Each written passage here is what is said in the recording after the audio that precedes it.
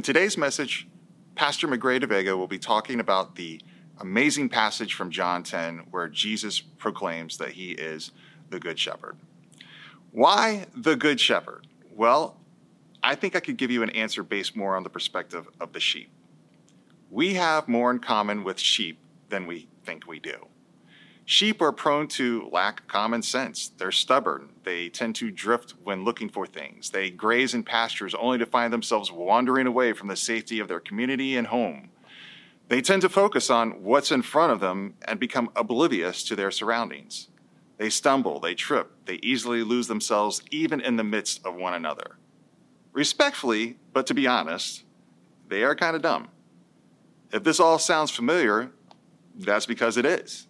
That's why sheep need a shepherd, and that's why we need a shepherd, a guard and guide who will keep us together, protect us, and give us the restoration when we begin to drift or just nibble ourselves away from the flock. How can we be more aware and present in knowing of who our shepherd is? Let's listen as Pastor Magrey deVega unpacks today's statement, I am the Good Shepherd. Let's pray together. God, open our eyes to empathy, curiosity, and humility, that we might be generous and compassionate toward others and ourselves. Amen. Shepherds are among the Bible's favorite people. You can go down the list, beginning with Genesis, and read about some of the most famous ones. There is Abel, the first shepherd, and Lot, the faithful nephew of Abraham. There's the twin boys, Jacob and Esau, who fought for their father's birthright. And there's Moses, who became a shepherd while he was a fugitive on the run. Of course, there's David, right, the singing shepherd, and the boy who became king. And then there are the wonderful Bethlehem shepherds, the first to tell us about the birth of Jesus. So it should be no surprise that of the 7 I am statements by Jesus in the Gospel of John, he says this about himself in today's scripture reading. I am the Good Shepherd. The Bible loves shepherds. But what exactly did Jesus mean when he called himself the Good Shepherd? What exactly makes him the Good Shepherd? And what difference should that make for you and me today? I've discovered a few things about the practice of sheep herding in the ancient Near East. The first is that sheep don't like to drink running water from a stream. They prefer water that is not moving. Still waters, if you will. So a shepherd would take his staff to dam up the river or create a pool of water from which the sheep can drink. It's reflected in that wonderful passage in Psalm 23. You lead me beside the still waters. I also learned that in the ancient Near East, it was not uncommon for shepherds to name their sheep.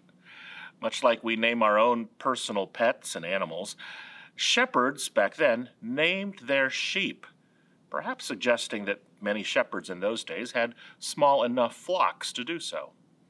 It is reflected in our passage from last week in John 10. Quote, the gatekeeper opens the gate for him, and the sheep hear his voice. He calls his own sheep by name and leads them out. But here's something else we know about shepherds in the Bible. Back then, shepherds were detested in society. To be a shepherd meant to be marginalized by other people. One Jewish commentary, or midrash, to Psalm 23 says, quote, the pious were forbidden to buy wool, milk, or meat from shepherds.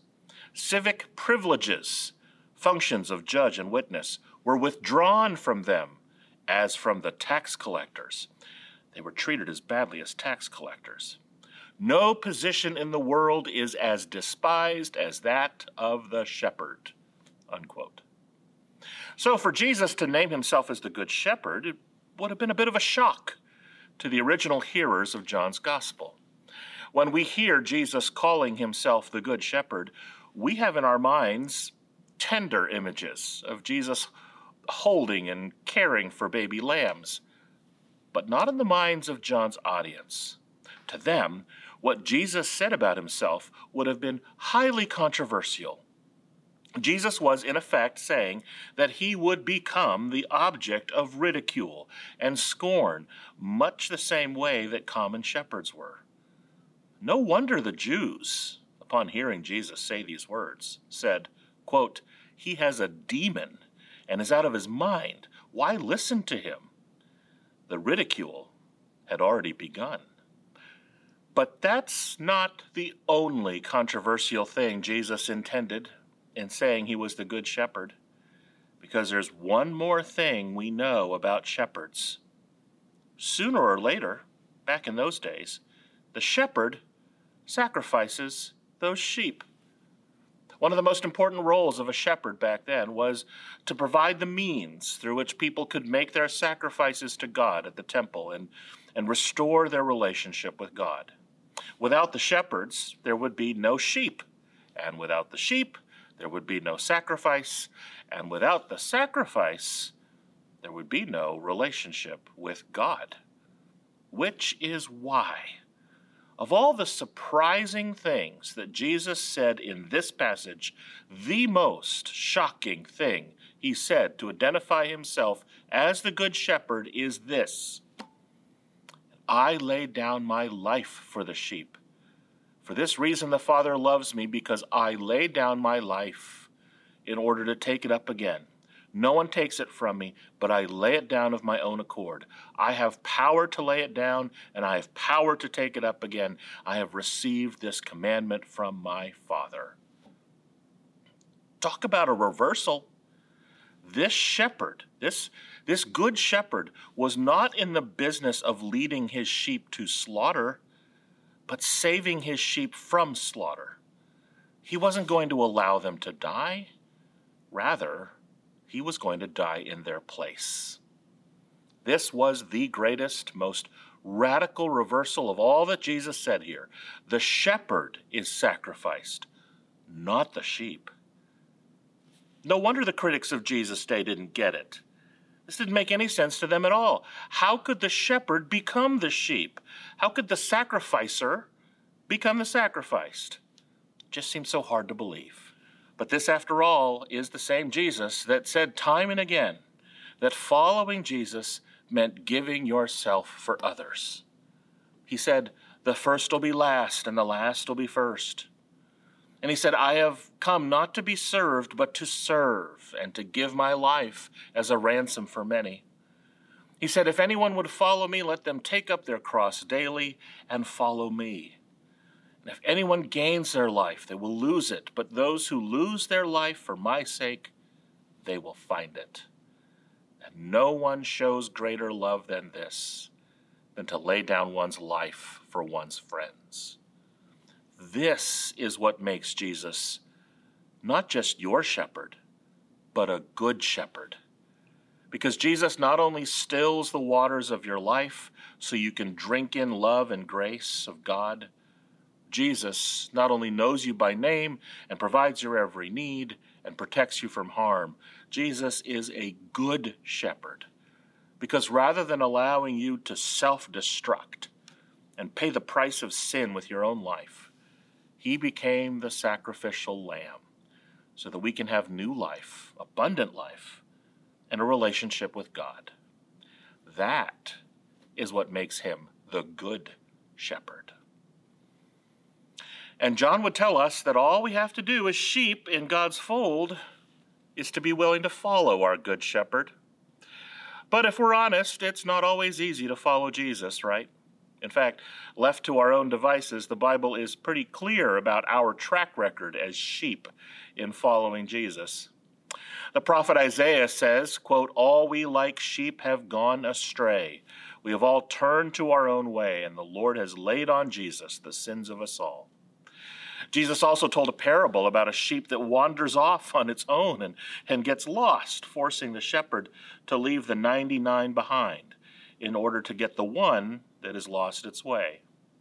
We sheep, we don't have the best track record when it comes to following our good shepherd. I'm reminded of the story of two dumb sheep who were walking on the grasslands, and suddenly they both fall into a hole, and they can't get out. The first sheep starts to shout, Help! Help! Doesn't seem to work. No help is coming. So the first dumb sheep shouts again, Help! Help! The second dumb sheep says, It might help if we shout together. So the first dumb sheep shouts, Together! Together! I've shared before this marvelous insight from preacher Barbara Brown Taylor in her wonderful sermon, The Voice of the Shepherd. She did a little bit of research on correcting common perceptions of how sheep think and act. She squarely addresses the bad reputation that sheep have gotten over the years, jokingly asserting that the notion of sheep being dumb may have been generated by cattle workers, of all people, trying to advance the cattle industry. So she interviewed some actual shepherds to learn the real story of what sheep are like, and her findings surprised her. Cows, she said, are herded from the rear by hooting men on horseback, cracking whips, but this doesn't work with sheep at all.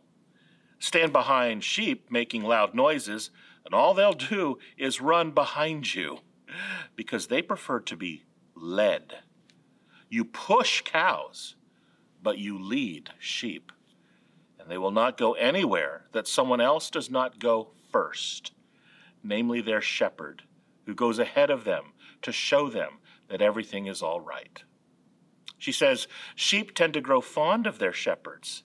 A shepherd can apparently walk right through a sleeping flock without disturbing a single sheep, while a stranger could not step a foot into the fold without causing pandemonium. Sheep develop a relationship with their shepherd that is quite exclusive. They develop a language of their own that outsiders are not privy to. A good shepherd can distinguish a bleat of pain from one of pleasure, while the sheep learn that a click of the tongue means food, or a two-note song means that it's time to go home. Barbara Brown Taylor's essential message is this: don't be a cow, be a sheep. And the Bible calls us sheep, not as a pejorative term, but as a challenge to take all of our agendas, our ambitions, our wants, and our desires, and make them secondary to one thing: knowing the shepherd.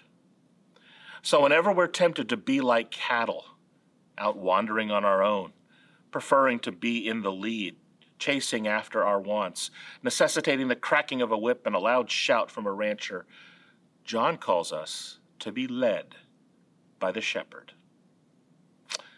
Life isn't easy. You and I know that very well.